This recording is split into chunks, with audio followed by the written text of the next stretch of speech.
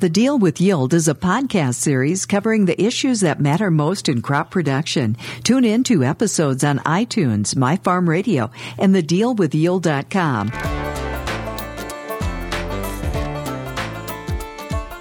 Welcome to The Deal with Yield with our hosts, Kyle Reiner, Winfield United Master Agronomy Advisor, and Joel Whipperfirth, Winfield United Ag Technology Applications Lead.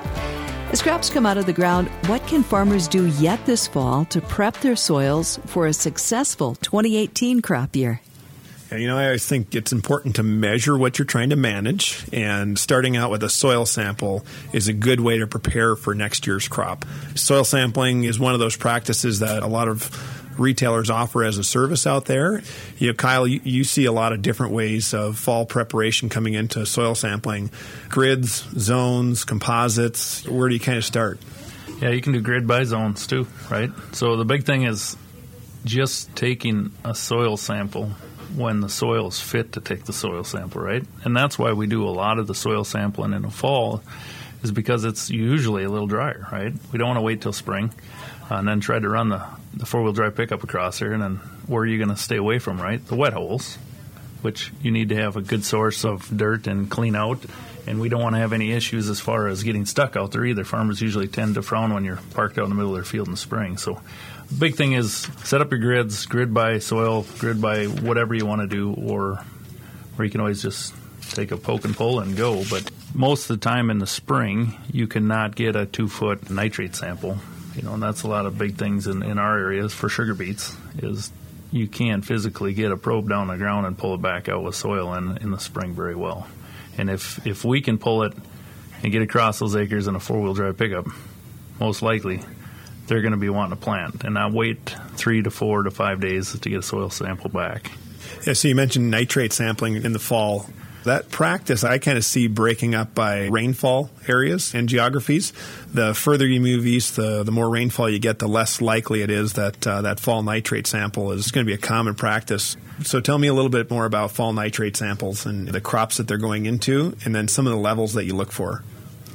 Like I said, your deep nitrates, you're looking for how much nitrogen's down deep for the tap root that would be provided by a sugar beet. Very crucial that we don't over-apply nitrogen in any crop, let alone a sugar beet crop. We don't want a lot of vegetation, very little sugar in the plant. So they got strict guidelines on what they recommend at the sugar beet co-op. So that's why we're out there pulling the deeper zones to fully see when the taproot gets down there that we're not coming into a heavy zone where the sugar beet stays green and it doesn't translocate the sugars. Yeah, and so certainly, getting that nitrate view of the soil is important. If it stays warm and you continue to mineralize in, that's one of those factors that go into, you may have an opportunity to measure ammonium in the soil as well. It's not as common to take an ammonium test, but certainly a nitrate test, and that ammonium becomes more and more available as the soils get warmer. So, when you've had a warm fall, how early or late do you tend to see taking nitrate samples? Usually it's whenever the crop goes until it's about froze up, it seems like, when we're pulling the nitrate samples over there, deep anyway.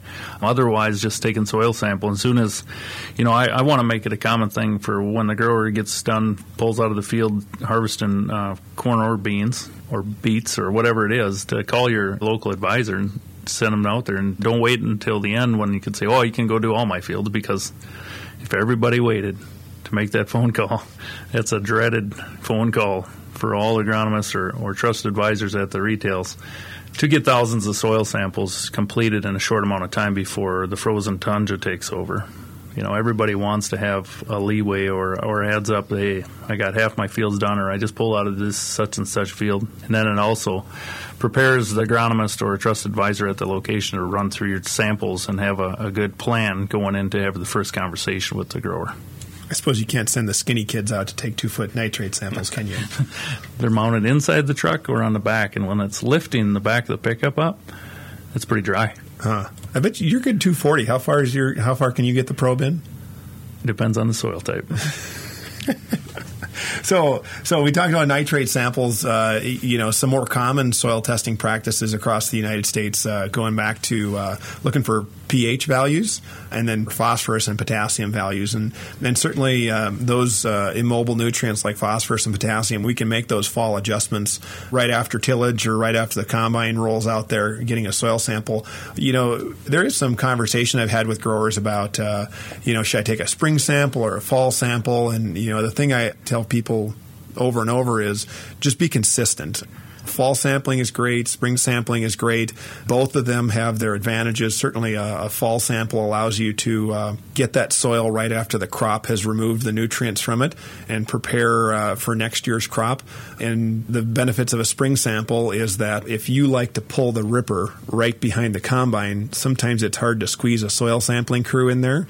So sometimes a spring sample can take a little bit of pressure off of there, as well as let you plan out some of the nutrients and some of the build practices that you might have going on in your farm. But spring versus fall, I think the key concept is be consistent. Don't flip-flop back and forth. And then make sure that you're using the results to make the right amendments. When we think about the hierarchy of yield, it goes tile, lime, fertilizer. And so in my part of the state, we have some acid soils. And for corn crops, we're trying to get lime values up to 6.3, 6.4 to produce a good corn crop and soybean crop. If you're liming for alfalfa, certainly we want to get close to 6.7 or 6.8. And I think that's some of the differences in recommendations that you can get back in lime recommendations, aside from lime qualities, is how high you're trying to build that pH to in an acid soil and for which crop. I think another thing in the space that I do, and there's some regions out there that have high pH, and when you're pulling your pH off your soil sample, you got to understand what's mobile and what's immobile in the soil or in the plant and how to attack that. In a high pH, your phosphorus usually gets tied up in your high pH, right? So building a prescription and doing some different things with a starter fertilizer in those regions and allowing the plant to extract the nutrients that you're putting down instead of sometimes front-loading it in fall and then potentially could get tied up in those regions. And that's kind of why we do a lot of the sampling and zones in our space, is to try to figure out, for one, where's your pH and how are you going to manage through the spaces with a product like phosphorus. Yeah, so I think phosphorus is one of those phenomenal things to soil sample for. What's interesting, though, is there's a couple different phosphorus soil tests to take out there. So for some more acid soils, we're going to tend to use a Bray P1 test to look at phosphorus. And as you move west, you're maybe going to get some more high pH soils that you're going to wind up using an Olsen test for. But one of the things to watch for is some of these transition fields where you both have low pH and high pH. And I see this time and time again. You'll get a tweener farm. And a tweener farm is the one that's got, it's an 80-acre farm. It's got 70 acres of high pH. And then it's got 6 acres of 5.7 pH. And culturally, there's not a lot of lime that goes on. But when 10% of your field is losing 40% of its production capacity because it's down there at a 5.7, you've got an opportunity for probably a well-drained, highly productive piece of ground to really improve that production by getting a little bit of lime out there. So, the one thing I would advise is when you're looking at your grid soil samples at 2.5-acre grids, you can really, really get down to those zones that if you're not used to liming, you may find a couple of hot spots out there that need a couple tons per acre. And you can do it as a reasonable cost, right? You're going to have a huge return on both corn and soybeans if you're raising that pH from a 5 or a low 6 to up around that 7. And on the opposite side of those tweener fields, you might have some parts of your farm where the 80 acres, where 70 of it needs lime, but 10 of it doesn't because it's in a high pH, 7.2, 7.4. And do pHs go much higher than that, Kyle? 7.4? We got an 8.6. You got an 8.6. That's hot. Does that stuff glow in the dark? That is almost nuclear. Okay. So, but one of the things you're looking at is when you look at your grid soil sample out there, if it's above 7.2, 7.4, you need to be using a different phosphorus measure. You need to be looking at the Olsen test on that because you're gonna see as you flip back and forth between your pH and your phosphorus maps, a high pH on a Bray soil test will make it look like there's almost no phosphorus there. And the reality is just the Bray phosphorus test isn't really good to look at in a high pH environment. We're coming into a year where the commodity prices are lower, and also to think about is we're coming into a space where fertilizer prices are coming way down too, and it's really reasonable to be putting on rates. And I had a grower ask me the other day, hey, I can buy a really reasonable price on phosphorus, and I know I'm super low in my field, then how much can I put on? And I said, well, what's your pH, right? And if your pH is too high, it's going to tie up in your fertilizer. And the other thing you got to think of, it takes 18 pounds of actual product to raise it 1 part per million on a soil test. So that's very crucial to know where those are and take those spots that are low and raise them up. But you got to understand the soil pH under it so that you're not just wasting your money. Yeah, certainly, with corn facing us, that has a 3 in front of it for the next 3-4 years. That's one of the things I get a lot of questions on with growers is they go, well, now's not the time to be investing in my land. I'm going to hold off on taking more intensive soil samples, zones or grids, or even trying to build some of those phosphorus areas. But Kyle, you bring up a really good point. Sometimes when commodity prices come down, fertilizer commodity prices also come down. So you've really got to be looking at that cost of input per bushel and figuring out how much phosphorus you can buy per pound today at 350 corn is really the key element. This may be a time to build.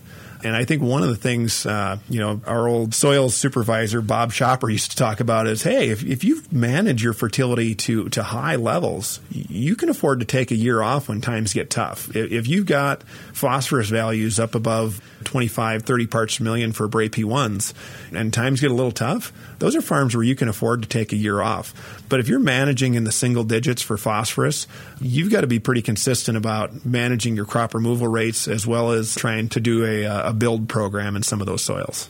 So when you're talking about a year off, is that a little bit or is that completely zero? Well, yeah.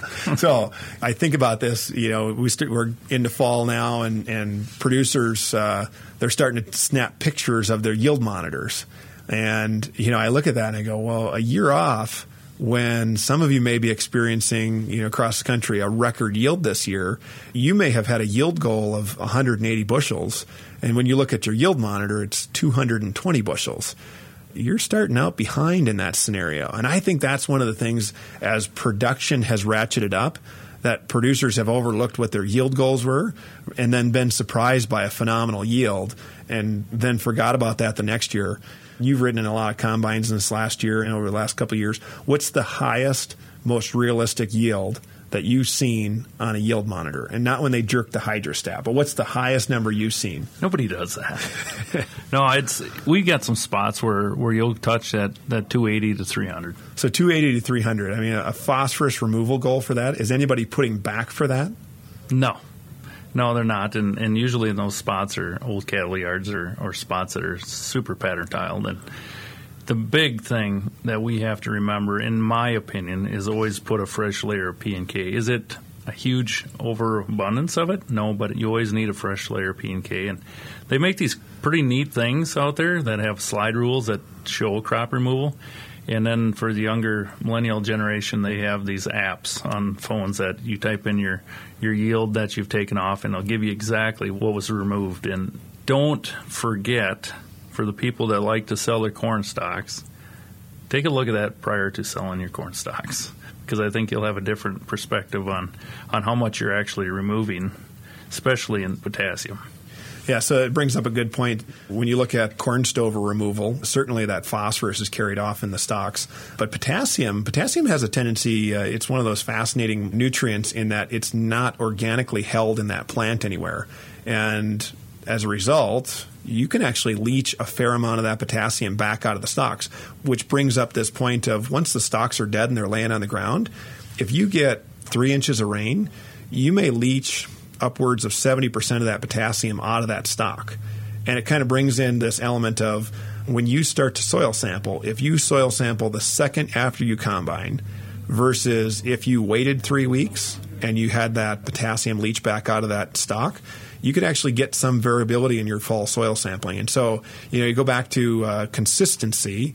You always want to be consistently sampling at a certain distance behind your harvest. because you don't want to get additional potassium readings, and you take it right after the combine comes through and you get a really low number, and you go back out after 3 inches of rainfall, and then all of a sudden you see it spike back up to where it used to be. I think understanding that potassium number can move around from how dry the soil is, that the potassium's held between the clay colloids, but also that you could get a little flux from the leaching of that potassium out of the corn stalks. You've been listening to The Deal with Yield with our hosts Kyle Reiner, Master Agronomy Advisor, and Joel Whipperford, Ag Technology Applications Lead. For additional episodes of The Deal with Yield, visit iTunes, My Farm Radio, and thedealwithyield.com.